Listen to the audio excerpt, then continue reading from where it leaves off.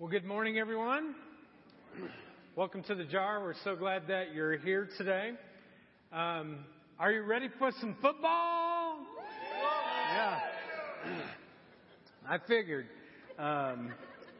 Well, before we jump into the teaching today, I just want to give you a little bit of a preview of our next series. Our next series is going to be called Wiser. And what we're going to be doing is looking at the book of Proverbs. Proverbs is a book in the Old Testament, the first half of the Bible. And Proverbs are wise teachings to help us live a life that is more wise. And so I would encourage you to be a part of this. Next week, we're going to talk about being wise in our work. And so if you have a coworker that you've been thinking about inviting, this would be a great time to invite them, because we're going to be talking about something that most of us spend about a third of our life doing, and that is work. And so a coworker or neighbor, please feel free to invite them, and we'll be able to share about getting wiser in our work. Deal? Deal. Okay. Now, our teaching today really focuses on one particular word, and that word is the word together. Together. So to begin this morning, I'd like you to turn to the person beside you, and when you think of the word together, what is the first thing that kind of comes to your mind, or how would you define it?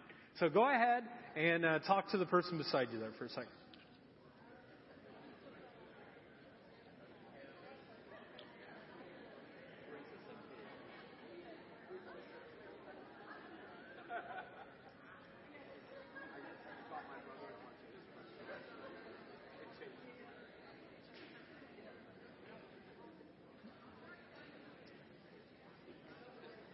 Okay, now for all the introverts, because the extroverts are still talking, so go ahead. Okay, well, I asked our two philosophers in our house, our 7-year-old and our 5-year-old, and our 7-year-old said this. She said, together means people holding hands together across the world. And I was like, that's like really cool. Like, she should probably teach, instead of me. And then our 5-year-old said this. Together means putting things together with you, Daddy. Now you say, I don't know how to put anything together. Like, literally, this kid is going to be screwed up for the rest of her life, because she's going to think that I know how to put things together, and I don't. But for me, when I think of this word, I go back to the days when I was dating my wife, Jennifer. And what I had to do was I had to take this word together, and I had to kind of break it up. And this is what I came up with: to get her. Okay? And so it worked. And together, to get her. Some of you are like, what's he even talking about? Okay, break that word up. Okay, and then you got together. So break it up, 3 things there to get her. And she's been stuck with me. There's a picture. She looks beautiful, hasn't changed too much. That guy with the big glasses and mustache, like, he looks like he should be on America's Most Wanted or something. You know what I mean? So she's stuck with me and has been for 20 years. Well, I asked this question of my Facebook friends this week, and this is what some of their responses were. When they thought of the word together, friends and family. Some people said marriage. Some people said their small group, their community. Some people said not being alone. And one that was encouraging to me said being for each other and cheering each other on. And I thought, wow, what a great way to think about that. Being for each other and cheering each other on. Well, when it comes to the Jar and what we're about, one of the things we are about is this word togetherness. Okay? Togetherness. And when we define it, this is how we define it. Doing life deeply with God and with each other. Doing life deeply with God and with each other. Now, I think that the perfect symbol for this concept of togetherness is actually the cross. And we'll put a cross up here. And if you think of the kind of vertical part of the cross, that really is the relationship between you and God. So there's God and there's you, and there's this vertical relationship. Now, the horizontal bar kind of represents that relationship between you and others. So between you and other people. Now, this relationship, you've got to realize it always begins first with God. It begins with God first, and then God coming to you. And you really need to understand that that's what God did. God actually left the comfort of heaven, and He came to planet Earth for you. And not just for you, but for everyone in the world. And how did God accomplish this?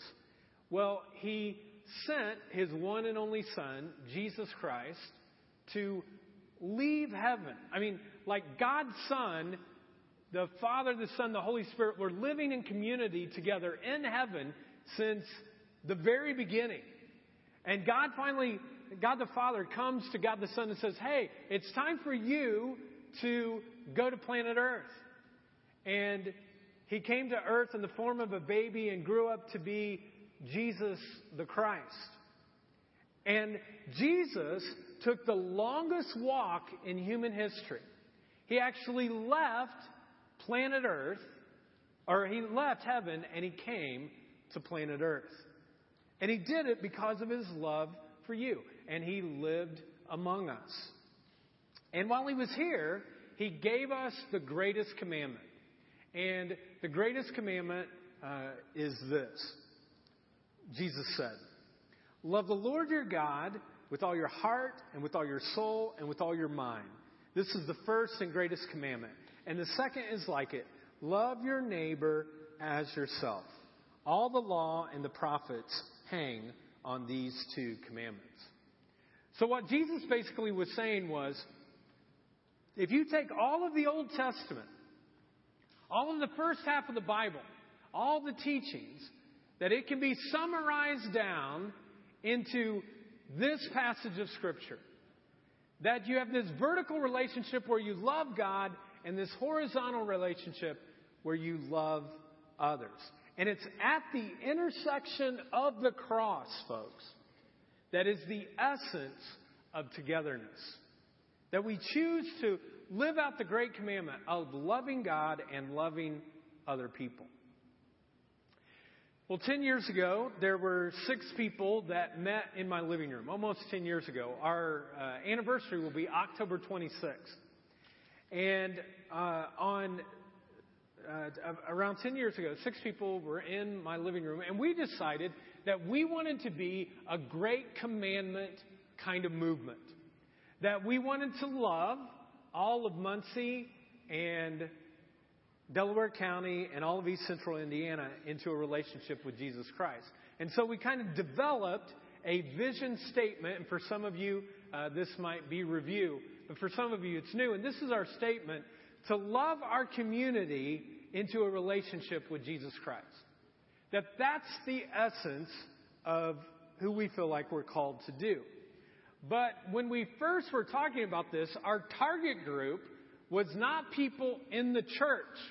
It was not people who were churchgoers. But it would be people who would be maybe resistant to the whole God thing. Or maybe people who actually got burnt by the church at some point. Or they had visited a church or a few churches, but just kind of felt like there was nothing for me. Now, when we first started this concept about 10 years ago, there were already 60 churches in Muncie. So it wasn't kind of like, Muncie needed another church. But when we started thinking about starting a church for people who don't go to church, the more we talked about it, we were like, people were telling us, that's not a good idea. Like, That's really not a good idea. That's like having a motorcycle club for people who don't like motorcycles and who don't ride motorcycles. That's what that's like. And, people don't want to be a part of that. And it just wasn't a good idea. But we were young and we were dumb, and so we just said, we're going for it. And so we did. And even though everyone told us that it wouldn't work, they said, starting a church in an upstairs, that's where we started, in an upstairs of a YMCA, it's not going to work. And that starting a church in a downtown, economically depressed community, it's not going to work. And we were like, well, we're going to go for it anyways. Now, to be honest, folks, we didn't know if it would work. In fact, all of us who were a part of that original kind of core, we all went to churches where everyone was already in church. So we had never gone. We had never been a part of this. We had no idea what it was going to look like. But we were going to be a different kind of church, a church that would kind of break the mold. And this is what we decided to do, and this is how we would do church. First of all, we said together we will share the love of Christ with those who are disconnected from Christ in the church. That was going to be a central part of who we would be. That we were going to share the love of Christ with those who were disconnected from Christ in the church. We were going to fulfill that great commandment that Jesus had. Love God and love everybody else. Now, the way that Jesus did this, of going about his concept of building the church, is a version that he wrote. So I want you to hear what he had to say. There was a guy that wrote down Jesus' words. This guy was named Matthew, and he was one of Jesus' disciples, one of his followers. And in chapter 28, this is where we have this account. Now, there isn't just one account of Jesus' life. There's actually 4 accounts. Matthew, Mark, Luke, and John, which is kind of cool. Writers give a different kind of perspective. But in Matthew, in the very last chapter, he gathered his closest followers together. And originally, think about this for success. Those of you who are in the business world or you like numbers. He invested his life for 3 years into thousands of people, fed thousands. And at the end of his life, there were like 12 that were sold out. Okay? So, and it didn't even end up being 12. If you remember, it eventually became 11 because what happened? Who left? Judas. Judas was not in the picture. So they went from 12 to 11. I'm sure they're hanging out at that point going, wow, like, what's left? Where's the remnant? And he got them together and he said, hey, I'm going to give you the mission that I want you to fulfill. And eventually it became this thing that we call the church. And in Matthew 28, verse 16, this is what it says. Then the 11 disciples, that's everyone except Judas, went to Galilee to the mountain where Jesus had told them to go. And when they saw him, and this is very interesting, they worshiped him. Now, this concept of worship doesn't mean people who stood up and they sang along with a band. Okay? That's not worship. This concept of worship was that when these 11 disciples saw Jesus, they got on their knees and they laid down and they allowed their faces to fall on the floor. And as Jesus walked by, they were just like in awe. They're like, Jesus. And this word worship possibly means kiss the feet. They kissed the feet like an important king or someone of great importance that walks by. They literally worshipped him that way. Now, why would they be like, Jesus? It's because just a few weeks earlier, they saw this same guy on a cross, and he died. He was done. No heart. Nothing beating. They saw him wrap him up and put him in a tomb. He's done. And then all of a sudden, a few weeks later, they see him show up in their midst, and they're like, whoa. Like, it's Jesus. Then verse 17. And this is a really important little detail. Now, some of you are just checking out this whole God thing, this church thing, or maybe you're reconnecting with the church for the first time in a while. And if you were honest, you're kind of skeptical. I mean, you're just kind of skeptical about all this kind of stuff. And I just want you to know that the Bible is full of skeptics. Like it's full of skeptics. And look at what it says in verse 17. In fact, let's read this out loud. But some doubted. Some doubted. I love that Matthew included that, because there were some people who fell on their face and they worshiped Jesus and they're like, it's Jesus. But there's at least one or maybe two that were like, how can that be Jesus? Like, we just saw him die. We saw him die. We saw him put in a tomb. He's gone. Some doubted. Verse 18. Then Jesus came to show them and said this. And this is an arrogant statement. Like, this is a very arrogant statement, unless it's true. Jesus said, all authority in heaven and on earth have been given to me. That's pretty bold. All authority in heaven and on earth has been given to me. Now, the only way you can say that, folks, is either you're a lunatic and you're nuts and you're crazy, or it's true. And since he had just risen from the dead, the disciples were like, it must be true.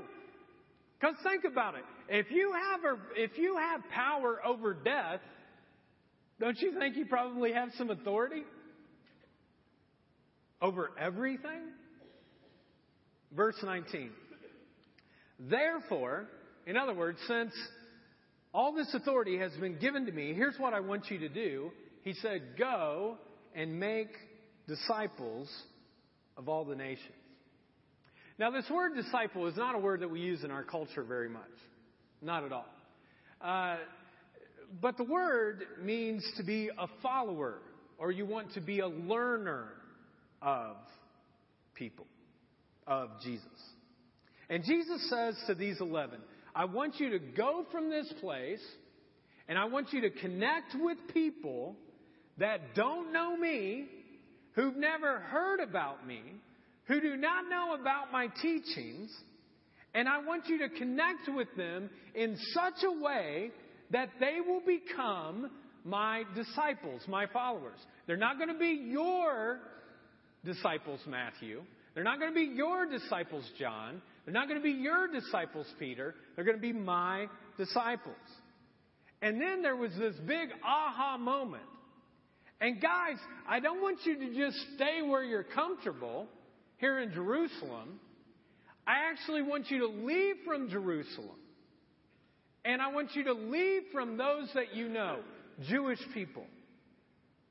And I want you to hang out with people who don't even know the Old Testament story and who have no idea of this concept of the Messiah. This is not a message just for Jewish people. This is not a message just for religious people. I want you to take this to every single nation in the entire world. I want you to bug people. I want you to prod people. I want you to bother people. And I want you to do everything you can to leverage your influence so that they might become my followers, my disciples. And then he says this, baptizing them in the name of the Father and the Son and the Holy Spirit. If you've ever been to one of our baptisms before, and you've seen us baptizing people, and we say, in the name of the Father and the Son and the Holy Spirit, we're not making it up. Like, we didn't just pull it out somewhere. Jesus said it, so that's what we're doing.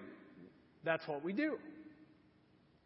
Jesus says when you baptize them, then baptize them in the name of the Father, Son, and the Holy Spirit. This is one of the reasons why we baptize adults. Maybe some of you have come from backgrounds, or you've been a part of a culture in which there were babies that were baptized, or babies that were Christians. And in the midst of doing that, there's nothing wrong with that, but what we do is we dedicate people who are children. Because the Scripture is pretty clear that we baptize adults, because Jesus said, once they become followers of me, once they become my disciples, then I want you to baptize them. So what we generally do is people will come and they'll say, I am a follower of Jesus. I am going to follow him. I want to be defined as a learner of him. And then they're baptized in the name of the Father, Son, and the Holy Spirit. Verse 20. And teaching them, here's the next part, teaching them, in other words, all these baptized people, that's why we encourage people to get baptized, teaching them to obey everything that I've commanded. So here's what I want you to do, Jesus said. I want you to go into the world where people do not know about me, they do not know about my teachings, and I want you to connect and build relationships with people who are disconnected from me. And I want you to introduce them to my teachings. And I want you to do whatever it takes for them to become followers or learners or disciples of me. And I want you to teach them everything that I taught you. And then he puts a promise that's tacked on to the end, which is so powerful. Let's read it out loud together. And surely I am with you always to the very end of the age. Isn't that like the best promise? I woke up this morning and I was just like, man, he's with me. Like I didn't hear an audible voice. I didn't see Jesus visibly, but his presence was there. Why? Because 2,000 years ago, he promised. I don't know how he does it. But supernaturally, in a mystical way, his presence is there and you sense it. You feel it. That's why sometimes when you're worshiping with the music, you'll feel a goosebump or you'll sense God saying something to you, maybe in a prayer. And why? Because he's already promised that he is with us always. Even in your darkest moments, he is with you. And it's amazing. It's amazing that this group of 11 guys figured out how to share the love of Christ and make disciples. And he devoted followers, and he helped to create these devoted followers and learners of Jesus. So 10 years ago, this is what we did. We said we're going to take all of the eggs and put it into one basket.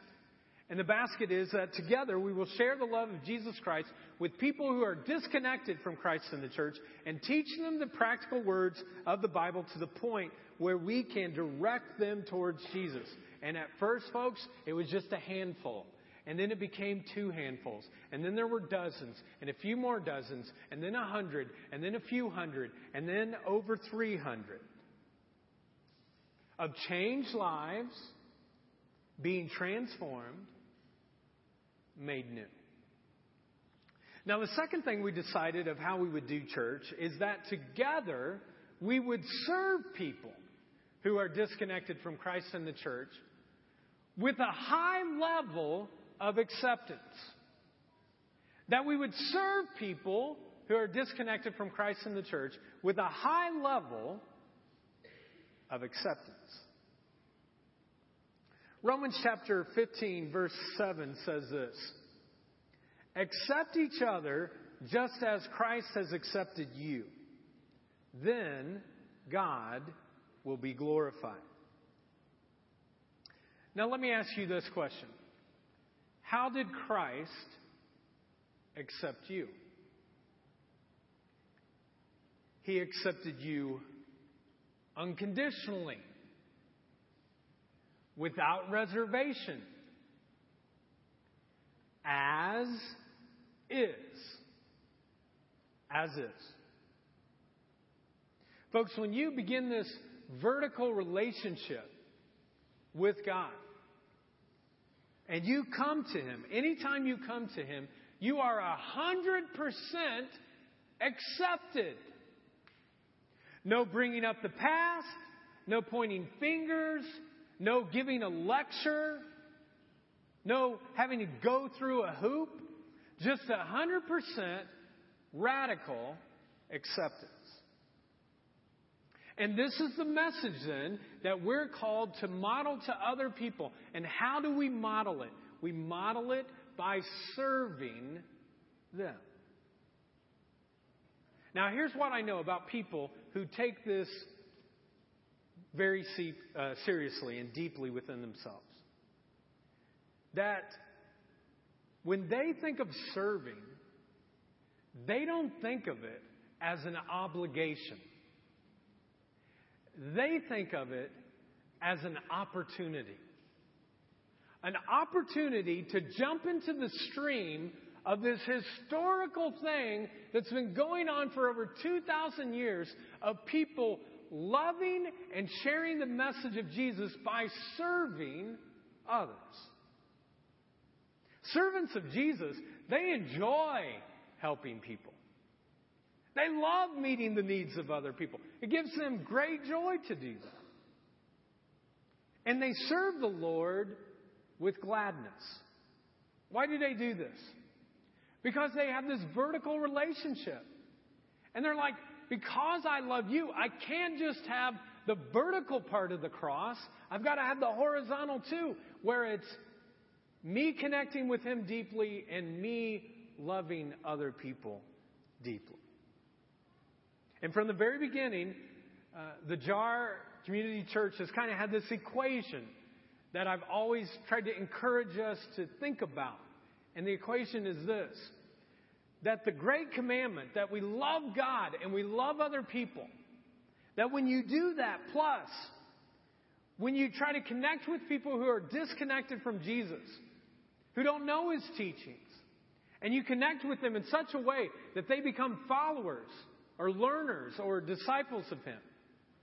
When you take the great commandment and you add it to this great commission that we talked about in Matthew 28, it becomes a great church.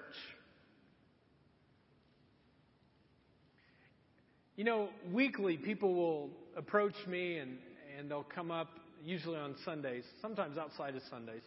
I had a couple this week that they brought me tomatoes, fresh tomatoes. And they just walked into the office, and I was in my office, and the secretary got me, and they brought me tomatoes, and they said, "We just want you to know, we love the JAR." And I think when people say that, most of the time, I think they expect me as a pastor to be like, "Oh, thank you. You know, like, thank you very much. I'll pass it on to the leadership, let them know, thank you." When people say that to me, you know what I say? Me too! Like, me too. I love this place. In fact, folks, and nothing against other churches in our community. I want all the churches to grow. They have wonderful ministries, and we want them to do great things for God. But I went to a lot of churches before we started the JAR here in Muncie. And if I didn't work here, I would still come here. And you know why? Because you do stuff together. Like, you really love each other. And more importantly, you love God and you see it. And I see it every single week. I'll see someone and I know that they're struggling, like really struggling. Maybe it's a homeless guy from the mission. And then I'll see somebody who I know is making 6 figures. And they're like sitting on the same row. And it gives me no greater joy to know that the Great Commandment plus the Great Commission, it equals a great church where people don't think about those things. You do it together. And through God's guidance, we've had a great church. Now, here's the deal. To continue doing this, we need dozens and dozens of people who will step up and who will say, I am not just going to take a seat, I'm going to actually contribute. And I'm going to serve. And when we do that, when there are volunteers coming together serving, we build a great church. And let me be honest with you here. I want you to hear this from me. I am not content. I'm not content with people sitting in chairs in rows and listening to me teach and thinking that that's it. Because I don't think that's where life change happens. I don't think your life changes if you just sit in a seat and you hear biblical teaching. Now, that's one part of it, and it's an important part, and we try to do our best at doing that. But more happens, folks, in circles of people. When relationships are built. When you kind of go arm to arm with someone and you're serving together in some way. And we need dozens and dozens of people together saying, I'm in. Now, when you walked in today, in your program, you should have received a little card that looks like this. If you could pull that out. If you don't have one, just raise your hand and we'll get one to you. One of the greeters will get that for you. So if you need one, just raise your hand and we'll get it to you. Anybody need one? We know if you don't have them. We've marked them. Just joking. If you need one, just raise your hand. We'll get one for you. And what I'd like to do is to just kind of go over this with you real quick. Now, I got to take my glasses off because I'm old, but now I can read it. So it says, below, you can fill out your information and choose what your preferred method of contact is for volunteering. And then on the back of this card, you can circle which volunteer area you'd like to serve in. There's a separate card with all of the volunteer areas and responsibilities that can reference you on the back. So if you go to any of the tables, there'll be a card there that will tell you the descriptions. And if you're serving for the first time, we would encourage you to go back to one of the tables because there they can help you kind of explain any of those things. Then kind of give your name, phone number, email address. And then what is your preferred method of contact? Now, we're trying to be good stewards. In other words, we're trying to use our money wisely. And so we're trying to do as many things as we can electronically. So if you're not in the electronic age, we can still send stuff to you, but it's called snail mail, okay? It takes longer to get there. But if you can say a phone call, email, text, any of that, that would help me, then we would encourage you to do that. Now, this is the cool thing, too, that we're doing this time, is that if you go back there, you can choose what week you want to serve in. So you don't have to allow us to randomly figure out what that is. You can go, hey, you know what? The first week or the second week or third week or fourth week, that's when I want to do it, and we'll get all that in. And so you can go back to those tables and do that. Now, on the back, there are some different things that you can check. One, I'm brand new to serving. And if you are, awesome. We're so excited. I think it will impact your life in a great way, and you'll really grow. And you can go back and check any of that out at the tables. The second one says, I already serve and wish to continue serving. So I'm already serving. Many of you are. We're grateful for that. And so you can check that. In fact, some of you serve in multiple ways, and we're so thankful for that. Next one there says, I already served, but I wish to serve in a different role. There was a lady here this morning who's been up in the nursery for 10 years, and she looked like this. And I thought, well, maybe she just needs like a different role. You know what I mean? So we put her on setup team instead. You know what I mean? But, if you've done something for a while and you're like, oh, I'd like to switch, great. Just let us know. And then the next one there, I already served, but wish to serve in an additional role. In other words, some of you are like, you know what? What we ask for is once a month. Just once a month, you would serve in some way. But some of you are like Rambo servers. You're like, once is not enough. I want to do more than that. And so if you can, go ahead and do that. And then just circle whatever the area is, and then first or second celebration. Now, if you're here at second, I'm assuming most of you like to sleep in. So don't check first. And we're like, oh, yeah, they're not coming. You know what I mean? You don't even see the sun until the first celebration's like almost done. So don't do that, okay? But what I'd like you to do is just check one or two of these that you can circle, and would encourage you to fill this out. And if you're new, go to the tables. If you served or you don't have any questions, you can stop by the boxes there. There's two boxes. There's a blue one and a neon one, and you can just drop that in. Now, what I'd like to do is invite our volunteer coordinators to come up here real quick. So if they can come, and they're going to stand right here. Let's give them a hand, one big hand for volunteering.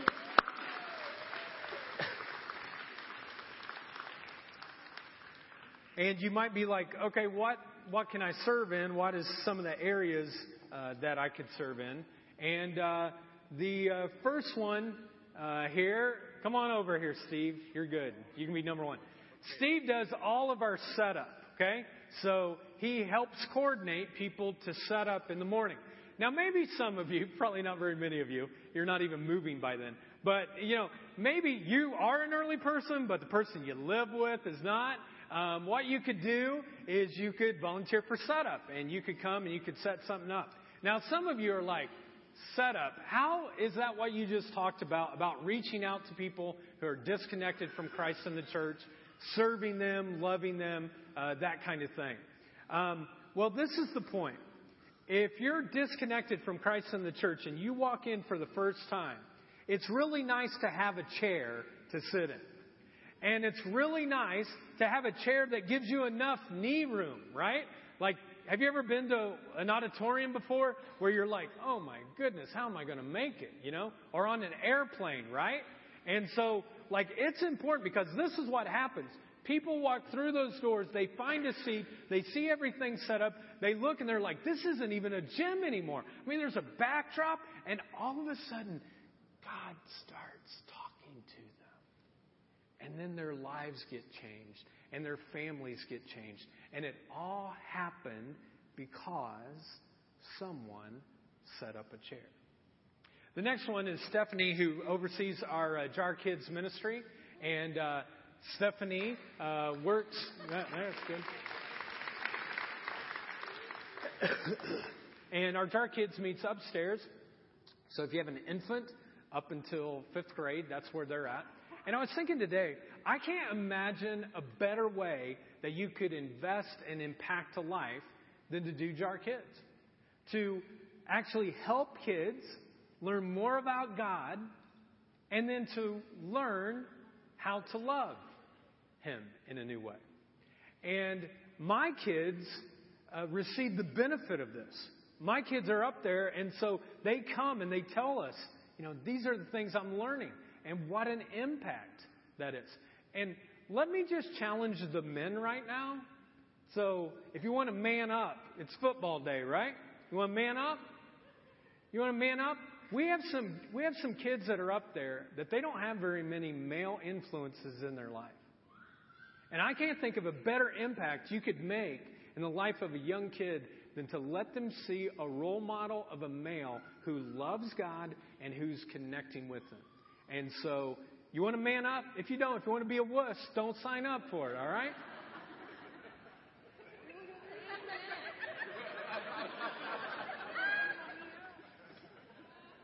Sorry, I got a good friend in the second row, so I just had to. But I've got that same effect for every male. If you want to man up, that's the way to do it, okay? But you can impact lives. You really can. Next is... Sorry about that, Shane. Now everybody's going to be like, dude, if he's not doing it, we're going to get it. No, I'm joking. All right. Next is Mikey. Mikey oversees our media. And so when you walk in and there is... I really feel bad about that, Shane. My eyes just got real connected there for a second. So if you look at the screens, those things, the sound, the music, all that kind of stuff. If you're like a techie person, you love computers, you love to like work on that, then Mikey's the guy. Derek oversees our student ministry that happens at night. Middle school and high school students. And I was just thinking about it this morning that some of you hit some big landmines, during that time of your life. Like, there were some landmines in your adolescence that you hit. And wouldn't it be amazing if you could, like, give some of your time and maybe help one of our middle school or high school students not to have to go through that? And you could help direct them, say, hey, don't make the mistakes I made. And you could do that. Next is Don and Chris Ross. They do our hospitality ministry, and it's such an amazing thing. People greeting people out in the parking lot, and when you first walk in the front door, and at a Jar Cafe and Guest Connections, and also the resource table. That all of those places are where we use our hospitality folks. And I was just thinking that many of you think the message starts when I get up here. And the reality is the message starts long before that. The message starts when people are greeted in the parking lot. When there's a smile, when there's something where you're encouraging other people, when you get a donut or water or whatever. And that's where it starts. And so if you want to help with hospitality, Chris and Don is that. And then finally is Gary, who does our teardown. And Gary helps organize our teardown. And I don't know if you know this, but all this stuff just doesn't magically go away. It's not like Mary Poppins. You don't just go, it's all gone. You actually have to tear stuff down. And so if you can stay to help with that, even today, that would be really, really great. And then poor Gary won't have to have all this stuff on his back. You know what I mean? So help Gary. But if you can help with teardown. And again, we're just asking for once a month. So let's thank our coordinators again, and they will be in the back to be able to connect. So I want to encourage you to sign up, and then I want to encourage you to show up. Because this is what happens. We do these a couple times a year, and people are like, yes, I'm going to do it. I'm like for it. And they sign up, and then all of a sudden, like November 23rd comes, they're like, oh, man, I am not going in there today, And we're like, dude, you signed up. Show up. For instance, if you had tickets to Denver and Colts, you had to sign up for that, right? You had to go online. You had to get your plane tickets, whatever. Wouldn't it be like, would you show up? And now you have like the greatest organism in the history of the church, or is the church, in the history of the world, the church. You get to be a part of it. And when you sign up,